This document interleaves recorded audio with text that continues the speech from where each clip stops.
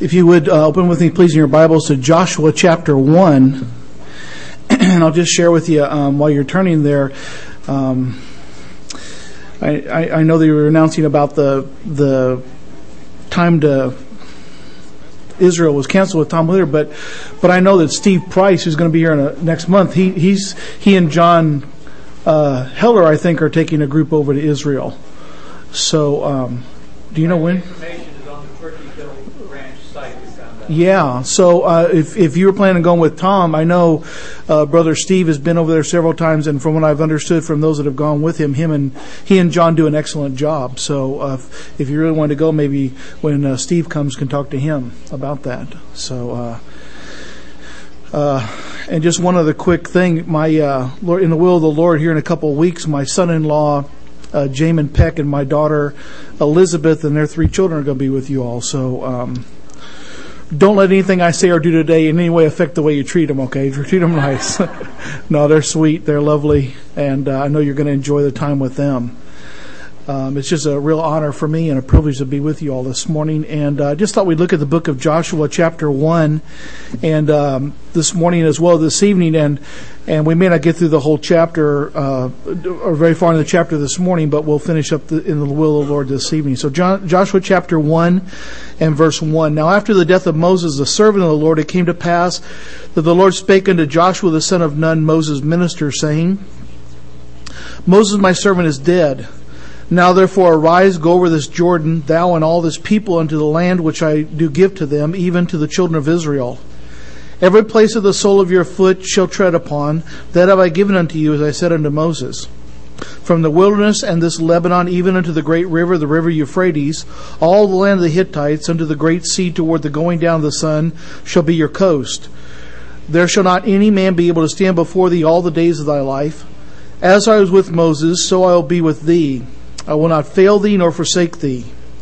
Be strong and of good courage, for unto this people shall I divide for inheritance the land which I swear unto their fathers to give them. Only be thou strong and very courageous, that thou mayest observe to do according to all the law which Moses my servant commanded thee. Turn not from it to the right hand or to the left, that thou mayest prosper whithersoever thou goest.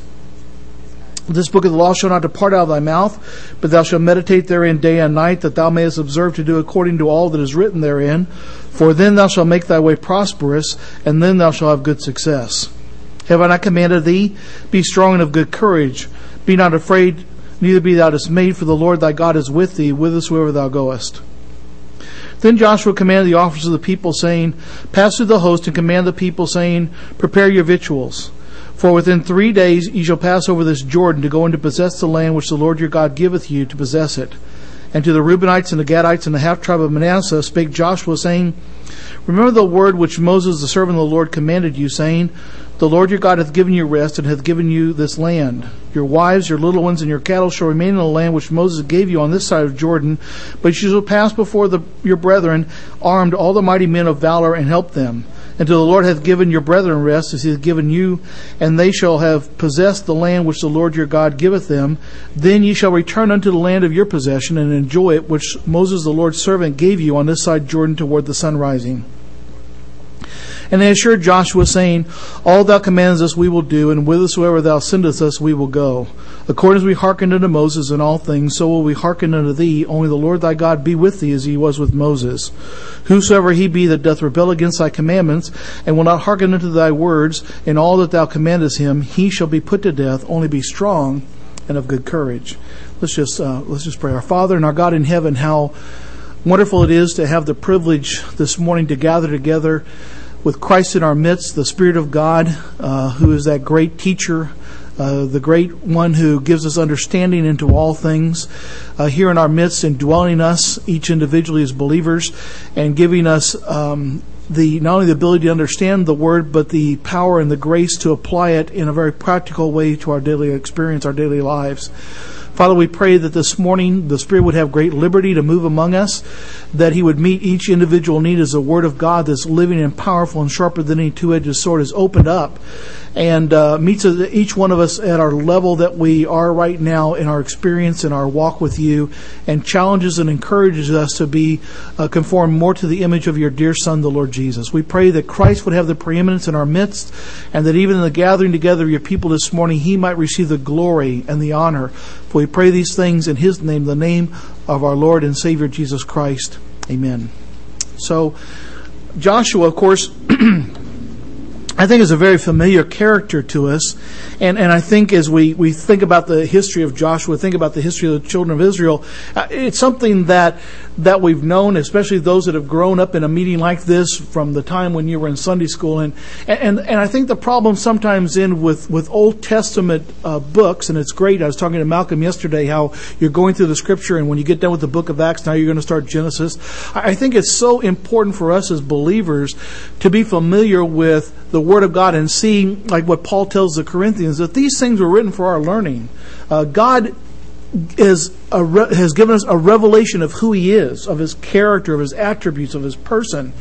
Christ is the theme of this book, and we find Him in all the pages. And as we look into the Word of God and see these relative stories and these events that God determined that He would, out of all the things that took place through these 4,000 years from the time of the creation up until the time of Christ, these are the events that He's pulled out of that for us. And it's written for our learning. And we can learn from these experiences. We can learn from the children of Israel, the things that they did that had dire consequences, and avoid those things, and the principles that are laid out through those events, and also from their successes, and learn from that and follow their examples in those things. And so there's a lot of lessons in here. It's not just good Sunday school material or good stories that we can tell our children as we raise them up and they're small, but they're really for us as mature believers in Christ to study out these things and say, why did the Lord determine to record this particular event? What does He have for you and me as believers in the 21st century, in the modern day church, and our relationship with Him? As I said in my prayer, the Word of God is living. It's powerful. It's sharper than any two-edged sword. It's able to divide asunder the soul and the spirit, and to be a discerner of not only the thoughts, but also the intentions, the motives of our hearts that are so desperately wicked, so deceitful that we don't even understand them. And so as you look into the Word of God, it's that mirror, it's that thing that the Lord uses through the Spirit of God to bring understanding, to bring conviction, to bring about that which He uses to wash us and to mold us and to make us more and more like His Son, the Lord Jesus, which is His great desire and plan in our lives. We understand that. So just a real quick, what we're going to do this morning, we're a real quick, just bringing us up to this point, a real quick exposition of Exodus through the book of Deuteronomy. You know, when the children of Israel came out of Egypt, they'd been there 400 years, they'd been under slavery. When Moses went in and brought them out, he was the one that God used to be the Savior of the people, to bring that out of Egypt. And in a way, He's a type of the Lord Jesus Christ in that the Lord is the one that brought us out of that slavery of sin, that brought us out from under the dominion of Satan, that brought us out of the world, because Pharaoh is a type of Satan, Egypt is a type of the world, and the Lord brought us out of that. And the children of Israel, they come out of Egypt. He brings them out with great power and with great majesty. He brings them up to the border of the Red Sea. And there's the first time where the Lord shows the children of Israel the greatness of His power as they go out on this wilderness journey, which is, of course, they're going to be on it for 40 years. And there they are between a mountain on this side, a mountain on this side. They've got the Red Sea in front of them. They've got the Egyptian army behind them. And what does the Lord say to them? Stand back and see the salvation of God. And so He opens up that water before them. They pass through that. And again, as Paul tells us in Corinthians, that's a picture, a type of baptism. Because what it was when they came through that water, it was them in a way breaking off all relationship, all past history, all the past time that they spent in Egypt, leaving that all behind and coming out and being set apart to the Lord. And so, of course, baptism has nothing to do with salvation. It's simply that manifestation, presentation, outward manifestation of an inward reality that I want everyone to know publicly that I have died with Christ and have been risen with Him unto new life. And so that's what they did. They left Egypt behind. Physically, they left it behind. But sad to say, all the time they were in the wilderness, they continued to murmur, gripe, and complain against the Lord and against His servants, Aaron and Moses. And they continued to say, boy, life was better back in Egypt. Now, it's some of you, dear Christians here, are older than Malcolm and myself.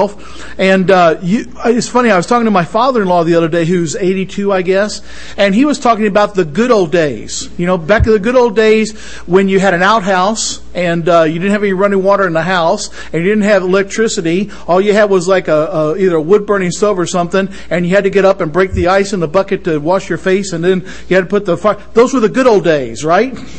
But see, what I'm saying is, we don't remember all that. All we remember is how simple life was and all the wonderful things where we all lived together as a family. We had several generations in the same home. We remember the good things about it, don't we? And that's all the children of Israel remembered. They didn't remember the slavery. They didn't remember all the hard tasks that they had to perform in Egypt. All they remembered was the onions and the leeks and all those kind of things. And their hearts were never really brought out from Egypt. And so when they came to the Mount Sinai, which the Lord brought them out to, that's where He wanted to reveal Himself to them in the commandments, the law that He gave them. He tells them in Genesis chapter 19, prepare yourself. In 3 days I'm going to meet with the people. I'm going to speak to the people. Now that's what He says here in Joshua, 3 days. 3 days, or 3 is the number of resurrection, new life. And so He gives them that opportunity, those 3 days, to purify themselves, to set away their idols, to set away anything they brought out of Egypt that would be unacceptable before the Lord, to cleanse themselves, to prepare themselves. The Lord's going to meet with them. And so in Exodus chapter 19, and this is a misconception I had for years. You know, I had thought for years, and of course you may not have thought this, you may have understood a lot sooner than I did. I thought for years that they didn't know the 10 Commandments until Moses came down from the mountain with the 2 tablets. But they knew it in Exodus chapter 19, because it says that the Lord from the mountain spoke to them, and they all heard the 10 Commandments in chapter 19 before Moses ever goes up. Well, he goes up before that and talks to the Lord, but before he ever goes up to receive the 2 tablets. They heard it. And remember the reaction of the people. They told Moses, they said, because it says in Hebrews chapter 12 that even Moses quaked because of the thunder and the lightning and the earthquake and all that took place. They came to Moses and they said, don't tell the Lord, don't speak to us directly. We don't want to hear the Lord's voice because it's such a terrible, fearful thing. You go talk to the Lord and then come back and tell us what He said. Now, what application is that to us today? Sad to say, I think there's a lot of believers that's their approach to the Word of God.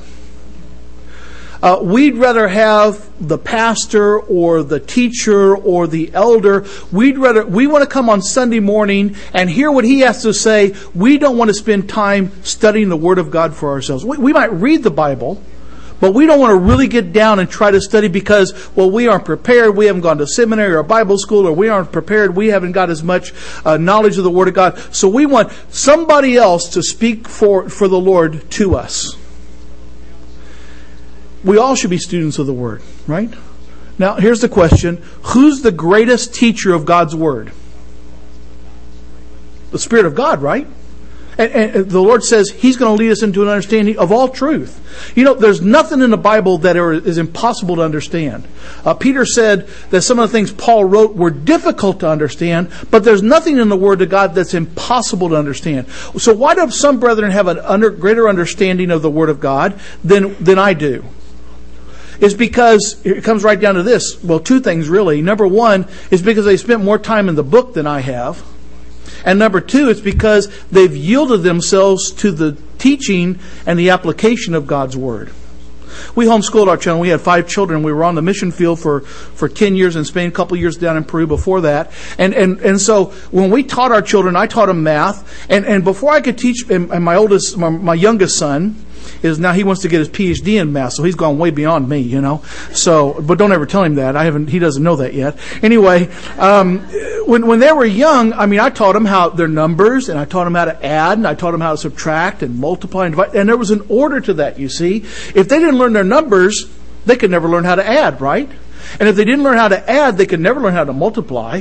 And if they didn't learn how to multiply, they couldn't learn how to divide. And if they couldn't learn that, they couldn't learn algebra, et cetera, et cetera. You see, it was a process. They had to learn the basics and apply the basic truths of mathematics in order to be able to go on and learn the higher things, the higher truths of math. Well, the same thing is in the Word of God. If we're unwilling to yield ourselves to the basic teaching of God's Word, He can't take us along. So it's not only an understanding of those things, it's a yieldedness and acceptance and an application of those things to our lives on a daily basis. That's important, brethren. It's very important.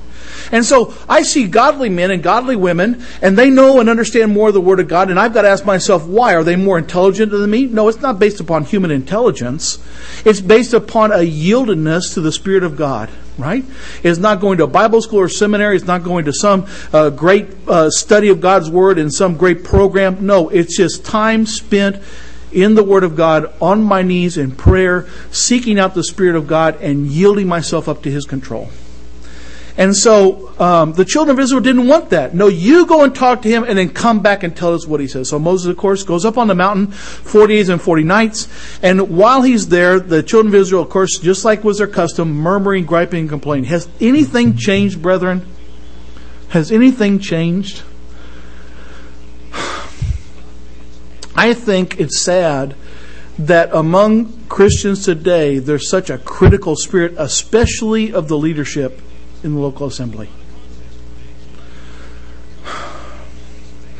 And I was an elder for a while in the assembly in Durham where we were, and you have to be pretty thick-skinned, and I know the elders here would attest to that. It's just, brethren, instead of criticizing, we ought to be praying more for the leadership. Instead of criticizing, we ought to be praying more. Because I'm convinced in my heart that it's the Lord that raises up elders and takes down elders. Right? And if we believe that this church belongs to the Lord Jesus Christ, that this is the local expression of the universal body of Christ, the bride of Christ, if we believe that the Lord is sovereign and in control, He can raise up and take down men. And we ought to be praying for those men on our knees that the Lord would give them wisdom and direction. And if they're not qualified, if they're not elders raised up by the Lord, and they were just simply placed in that position because of men, then we ought to pray, Lord, take them out of the way, if it's your will. I'm going to give you my own experience, okay? There was a brother in an assembly where I was one time that I didn't think was qualified to be an elder. He got up and preached, and it was just horrible. I just couldn't hardly put up with it. And as I was reading and studying the Scripture, and I was young in the Lord, I began to say, well, Lord, I want to pray for this brother. And I want to pray that either he stops preaching and you take him away from the oversight, or either that, or show me and work in my heart. Well, you know what happened, right? The problem wasn't with him, the problem was with me. And the Lord worked in my heart, and I praise the Lord for that. And he became precious to me. He became precious to me. And one of the men that I really admire and look up to is with the Lord now. And I just really appreciate that dear brother in the Lord. So oftentimes it's not because there's a problem with the oversight. There wasn't a problem with Moses and Aaron. The problem was in the hearts of the people, you see. But they griped and complained. So here was Moses up there. We don't know what happened to this Moses. He's been gone 40 days and 40 nights. We don't know what happened to him. So you make gods for us like we have back in Egypt. Now the thing you've got to realize is the children of Israel were practicing idolatry in Egypt. They were doing it. There was no doubt about it. Because when Moses said, well, what God do I tell them sent me? They got all these gods. Which God do I tell them sent me? Remember? And so he said, you tell them I have sent you. Jehovah has sent you. And so just like Abraham, who was an idolater too, had come from an idolatrous people, that's what it says at the end of Joshua chapter 24, the Lord brought them out of that and unto himself. And every single one of us were idolaters before we came to Christ, weren't we? Every one of us. I was raised Roman Catholic, and it was a little bit more evident. I was bowing down, praying to Mary, praying to saints, asking them for the help. That was more evident. But every one of us were idolaters in that we worship something before we worship Christ. right? It may have been ourselves. It may have just been some concept we had, but we were all idolaters. And the Lord has brought us out of that, but He doesn't bring us out of that. He brought us unto Himself. Well, the children of Israel, they made that golden calf, and that day they broke every one of the commandments that the Lord had given them just a few days before. Moses comes down, of course, breaks the law because they had broken it figuratively. He broke it literally there at the foot of the mountain. And of course we know there that the children of Israel would judge. And that began the beginning of judgment of the children of Israel. And we see that all throughout the history. Well, Moses brings them out, and they brings them right to the border of the land that the Lord had promised them. He brings them to Kadesh Barnea. And we understand from other scripture that it wasn't Moses' idea. It was the children of Israel's idea to send in those 12 spies. And so he brings out one from each tribe, and they go in. And of course, all of them saw the exact same thing. It wasn't that Joshua and Caleb saw something different. It was because their perspective was different, right? And again, we see this among some believers. They see the insurmountable task that lies in front of us, and they don't see it's the Lord's work, it's not ours, right? It's the Lord's work. We were sharing last night at the missionary meeting. When we went to Spain, we were there for 10 years, and we didn't go to Spain to save anybody. We went to Spain to preach the gospel. That's all. That's all we were there to do. That's all the Lord gave us to do, right? The work of conviction, the work of salvation is the work of the Spirit of God. It's not our work at all. It's His. And we're just to preach the word, to be ready in season and out of season, when it's convenient, when it's not convenient, when it's easy, when it's hard, to give an answer for the hope that's within us. That's it. To testify of Christ. And the work of the Spirit of God is to bring men under conviction of sin and righteousness and judgment and lead them to the Lord Jesus Christ. And that's what we did. We went to the town of Palencia, and other men had gone there and tried to start a work. There was a little Baptist work. There were about 20 people in a town of 85,000. That's all the believers there were. Or at least those who profess to be believers. And a brother asked me when we first got there, he said, Mark, if you're here 10 years and you see one person come to Christ, what will you think? And I'll think, praise God. Praise God. You know, because if one person comes to Christ, what a wonderful thing has happened. It's a miracle, isn't it? Every time somebody trusts the Lord. So it's not important how many. It's just faithfulness in the service of the Lord. Well, so here the children of Israel, they come up to the land. They send these 12 spies in. They all come back. Oh, the land is flowing with milk and honey, just like the Lord promised us. It's a land that's so fruitful. Look at this cluster of grapes. We had to bring it between two of us on a pole. It's so gigantic and so wonderful and so fruitful. But there's giants in the lands with walled cities and chariots of iron. And they said, we can't defeat them. And discourage the children of Israel.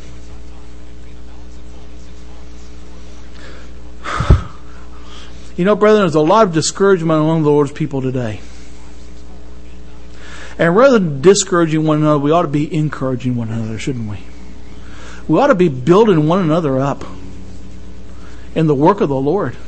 The race is almost over. We're almost to the end. We're on the threshold of eternity. You know, I tell people, I know exactly the day the Lord's coming back. I don't know the date, but I know the day. It's today. Right?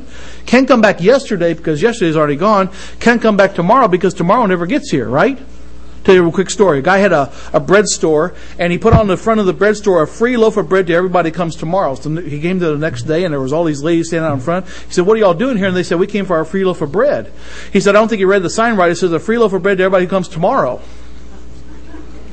So the next day, those ladies came along with a whole bunch of other friends and stuff. And he got there and said, what are y'all doing here? And they said, we came for our free loaf of bread. He said, I don't think you read the sign right. It says a free loaf of bread to all come tomorrow. Satan is the God of tomorrow. The Lord is the God of today. Right? The only day that you and I have is today. We don't have tomorrow, because tomorrow, 24 hours from now, we may be in glory. Right? Either through death or the rapture, we might be there. Today is the day of salvation. Today is the day when you're going to do something for the Lord. You're going to do it. I tell my wife, I make her a promise. And this is not a lie. I tell her, tomorrow I'm going to start a diet. I promise you. Tomorrow I'll start a diet. And haven't lied to her yet. When tomorrow comes, I'll do that. Right? Anyway, the children of Israel didn't believe. They were discouraged by these 10 spies. And here comes Joshua and Caleb and says, everything they told you is absolutely true. And it's absolutely true. We cannot defeat these men. But the Lord can. The Lord can. Any work that you do in this assembly, whether it's evangelism, any kind of outreach, anything you do in this assembly, you all can't do it. I guarantee you can't do it, but the Lord can do it. And the Lord will do it for His glory. He will. And so they turn back. They're going to go back to Egypt. And of course, the plague comes in among them, and the Lord punishes them for their unbelief. And this would characterize their time in the wilderness, it says in the book of Hebrews, was unbelief. They couldn't enter into the Lord's rest because of unbelief, because of unbelief, because of unbelief. And so then they decide they're going to go in. Of course, they die before the army because the Lord wasn't with them in that. The Lord wasn't with them. So what happens? They were in the city. They were in the land for 40 days. So the Lord says, for the same amount of time you were in there spying out the land, you're going to be in the desert, wandering through the desert for 40 years. Now, I want you to understand, when we look at the type of Israel, we can't see Israel as a type of it's a type of believers today, in the sense that there are some believers today, because they were believers. Israel pictures believers that have come out of Egypt, come across the Red Sea. They've been set apart. They're a type of the believer today, but there's different aspects. So different types of believers that they picture for us. One, when they were in the wilderness, those were the believers that, like today, that have trusted the Lord Jesus Christ. They're saved, they're born again, and yet they're not fully separated in their hearts from the things of the world. They've still got a love for the things of the world. They've still got a desire for some of those things. And sad to say, from time to time, they still depart and participate in some of those things. Okay? And it's sad. They're not fully separated in their hearts and minds. Okay? And so that's what it pictures the children of Israel there. So they wander through the wilderness for 40 years. I want to say another thing. The first time you see Joshua's name mentioned is when the children of Israel fought Amalek. Now, the Amalekites were a people that were a nomadic people that traveled throughout that area, never really settled down anywhere, but they would attack different towns and different areas. Remember, David fought them as well back when he went off with the Philistines to fight Saul, but came back, and the Amalekites had come in and taken away all his family and all their possessions and gone down, and he fought against them there. Well, Amalek is a type of the flesh. And what Amalek did was they started to attack Israel, the ones that were on the outskirts, kind of on the fringe of the tribe of the camp of Israel. And brethren, this is why it's so important for us. This is what it is pictures. We as believers need to spend time with believers. The writer of the Hebrews says in chapter 10 and verse 24, not forsaking the assembling of yourselves together, as is the habit of some, but encouraging one another, and so much the more as you see the day approaching. Brethren, we don't come to the meetings of the assembly to get something. We should come to the meetings of the assembly to give. To exercise those spiritual gifts that the Lord has entrusted us with to the benefit of the assembly, gather together under the person of Christ to meet Him in that way that is different than any other time, because He says, where 2 or 3 are gathered together in my name, there I am in the midst. And so we come with that attitude because we need that. Here's what happens. Here's what the flesh says to us. When we get discouraged, when some problems come in our lives, you know what the tendency of us is? Stay home. Stay home. What we should be doing when those times come in our lives, we should be drawing even closer to believers, to be encouraged by them and to encourage them as well. These are out on the fringe. And the flesh, that's what they attack. The weak, the ones that are kind of on the outside. The flesh begins to attack. So remember what happened. Moses was up on the mountain. And here's a beautiful picture between Moses and Joshua of the ministry of Christ today for the believers. Moses up on the mountain making intercession. Remember when he had held his hands up? The children of Israel were winning the battle. When he put his hands down, they were losing. And so Aaron and Ur come along. They put Moses on a rock, and they stand and they help hold up his hands. And together they intercede with him. You know, there's a picture of the Lord Jesus there. But then Joshua was down as the captain of the Lord's army. He was down fighting the battle and leading them to victory. And isn't that true with the Lord Jesus Christ today? The captain of our salvation, we are more than conquerors. The verse doesn't end there. Praise the Lord. We're more than conquerors in Christ Jesus. He has given us the victory in the Lord Jesus Christ, it says in 1 Corinthians 15, right? And that's what we got to remember. The Lord does all the work. He does all the battle. We just get to enjoy the benefits of it, of all that He does. And so that's a picture of Moses. Moses and Joshua are a picture of the Lord Jesus Christ in His intercession as our mediator, as our high priest before the Father, and also fighting the battle for us here in the world today. So that's the first time you see Joshua, but he was also Moses' servant. And it's interesting to note, and I would just say this, especially the young people. I shared this yesterday at the missionary meeting. It says in Luke chapter 16 and verse 10, "He that is faithful in that which is least is faithful also in much, and he that is unjust in the least is unjust also in much."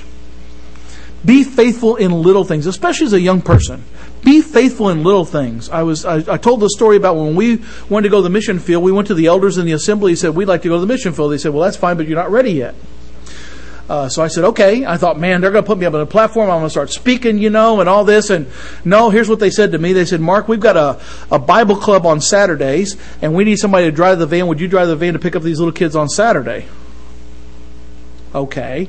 I don't see what that has to do with being a missionary, but I'll do that, Then they came to me and said, "Would you mow the grass?" And they came to me later and said, "Would you clean the chapel?" And then when they came to me and finally said, "Would you teach a little Sunday school class?" And this went on for 4 years like this. So they finally said, "Would you just share a little thought on Wednesday night, a 15-minute thought on Wednesday?" I was shaking in my boots by that time. I thought, man, if you got to do all this just to speak, for 15 minutes, it's an important thing, right?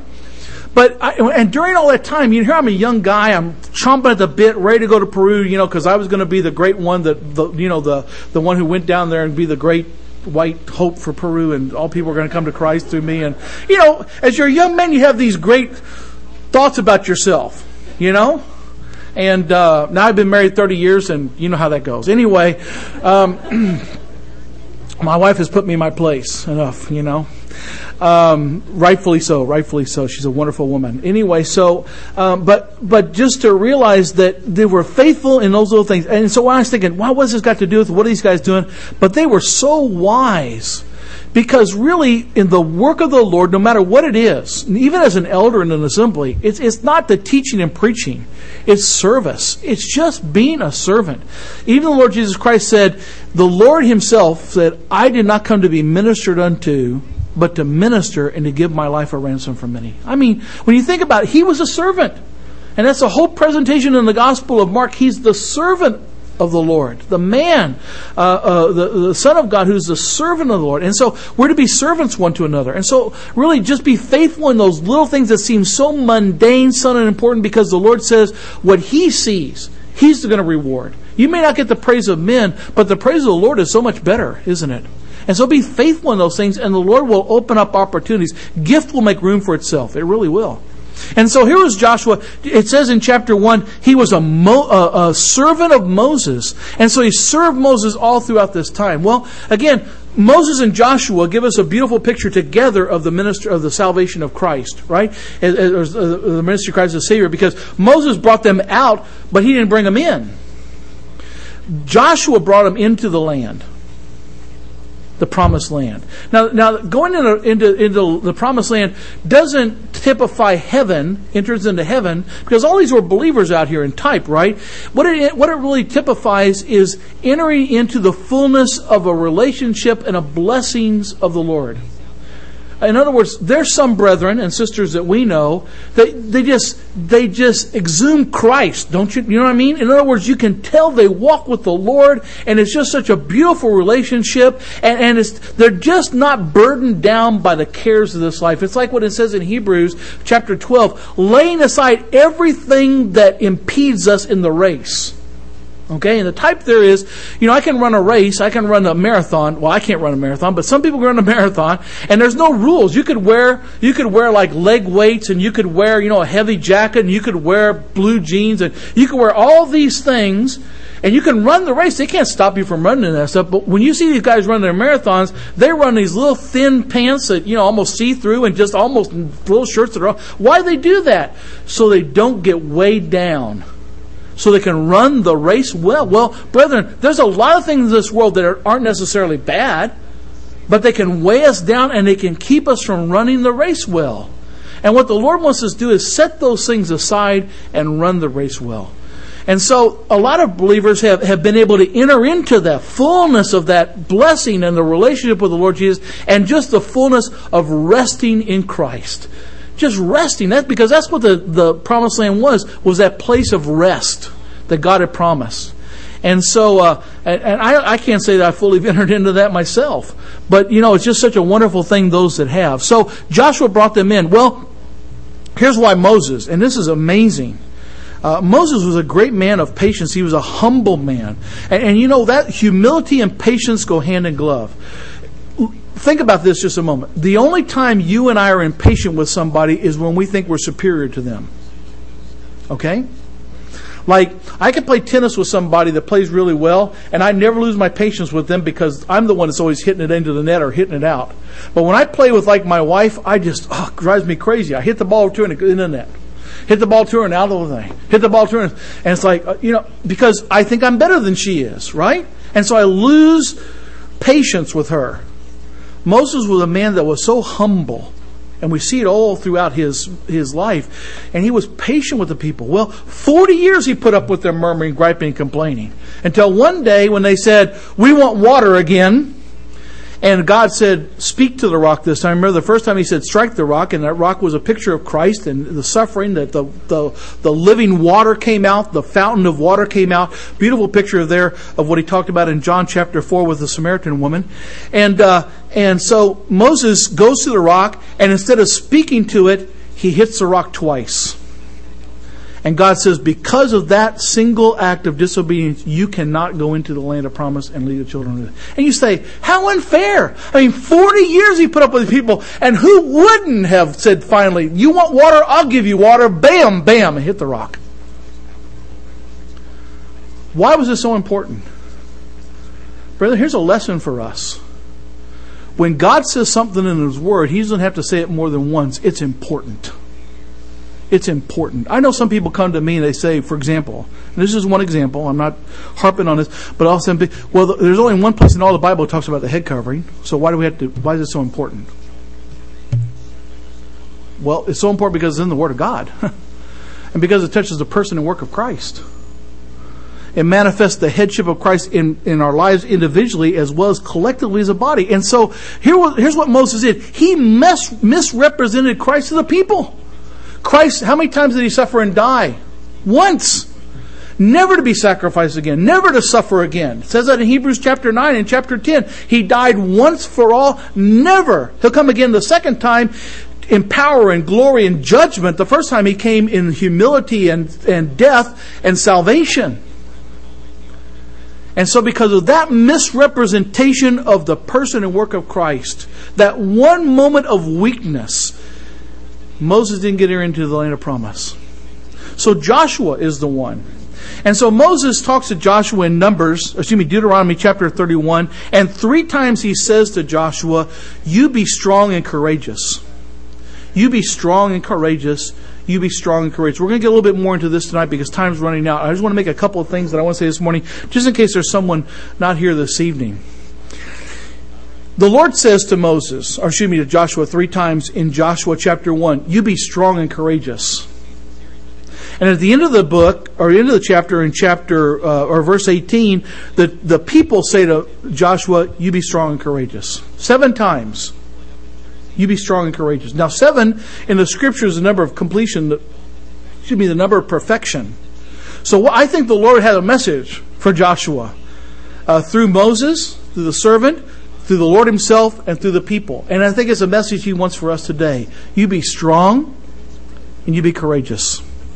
You be strong and courageous. Now, I'm going to talk a little about that a little bit more this evening because we're running out of time. But I want to make this statement. In chapter 1 and verse 8, one of the first verses that I learned, when I got saved, I got saved just reading the Scripture on my own. Met some brethren not long after that, and one brother gave me this little card for the navigators to memorize verses. And one of the first verses on there was Joshua 1:8. This book of law shall not depart from your mouth, but you shall meditate therein day and night. To observe, be careful to do according to all that is written therein. Then shall thou make the way prosperous, then shall thou have good success. Anyway, I want to make it say, the Word of God is so important, brethren. We should spend time in the Word every day. You'll never waste time in the Word. It says in 2 Timothy chapter 3 and verse 16 that the Word of God is inspired, it's God-breathed, and it's profitable. We'll waste time watching TV. We'll waste time reading the newspaper. We'll waste time playing games. We'll waste time in a lot of things. But every moment you spend in the Word of God is profitable. Isn't that wonderful? It'll always bring a good return. And here's what we ought to do with the Word of God. We ought to read it.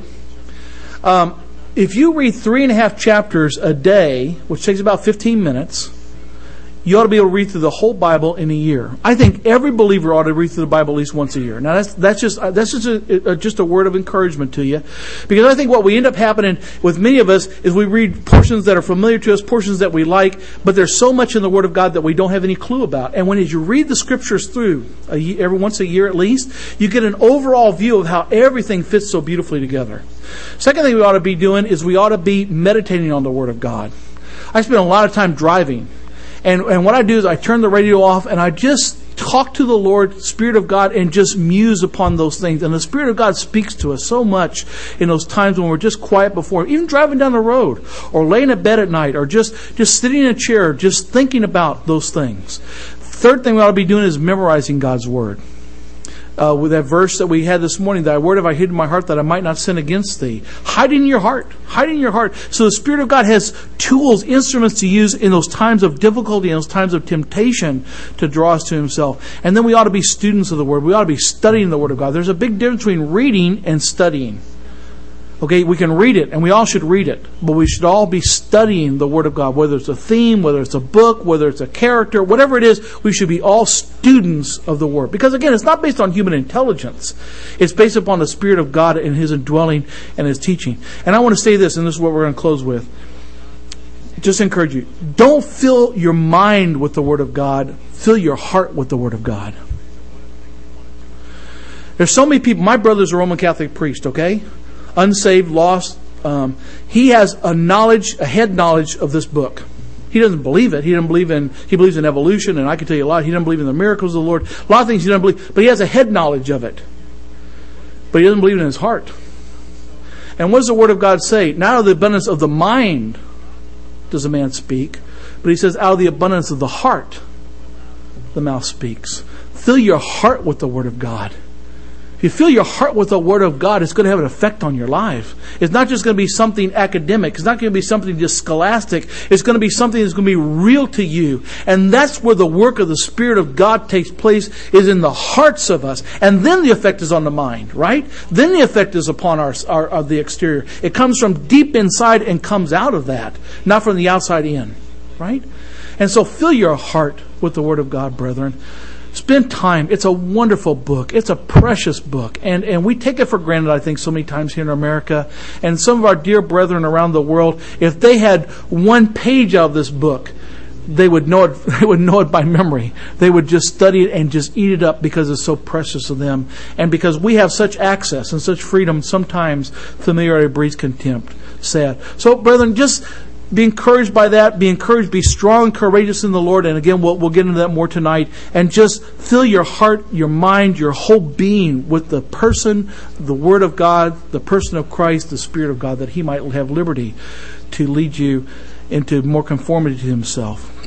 Our Father and our God in heaven, thank you so much for our time together this morning. And we know that there's so much more that we could have looked into here. We ask for direction for tonight, exactly what to share and what to look into. And I pray for the dear saints here in this assembly that you might encourage and challenge their hearts by the Word, that the Spirit of God might take that word that's been preached and the word that's been read this morning and just bring it into the very hearts and lives of the believers here to challenge them to be more like your Son, the Lord Jesus. And Father, if there's someone here this morning without Christ, that doesn't have that full assurance that if they left this world today, they'd immediately be in the presence of the Lord, they might even have made some kind of intellectual assent. They might say, well, we agree with these things intellectually, but yet it says, the Word of God says that if you believe in your heart, you'll be saved. And so, Father, that you might take that word from their mind and drive it into the depths of their being and bring them under conviction of sin and righteousness and judgment. That today might be the day that they turn away from trusting in themselves or in some other thing and put their whole trust in the Lord Jesus Christ and Him alone for the hope of eternal life and for forgiveness of their sins. Father, do a great work, not because we deserve it, but because you deserve it for the great price that you've paid. And we'll give you the praise and the glory as we ask these things through our Lord and Savior Jesus Christ. Amen. Thank you all so much.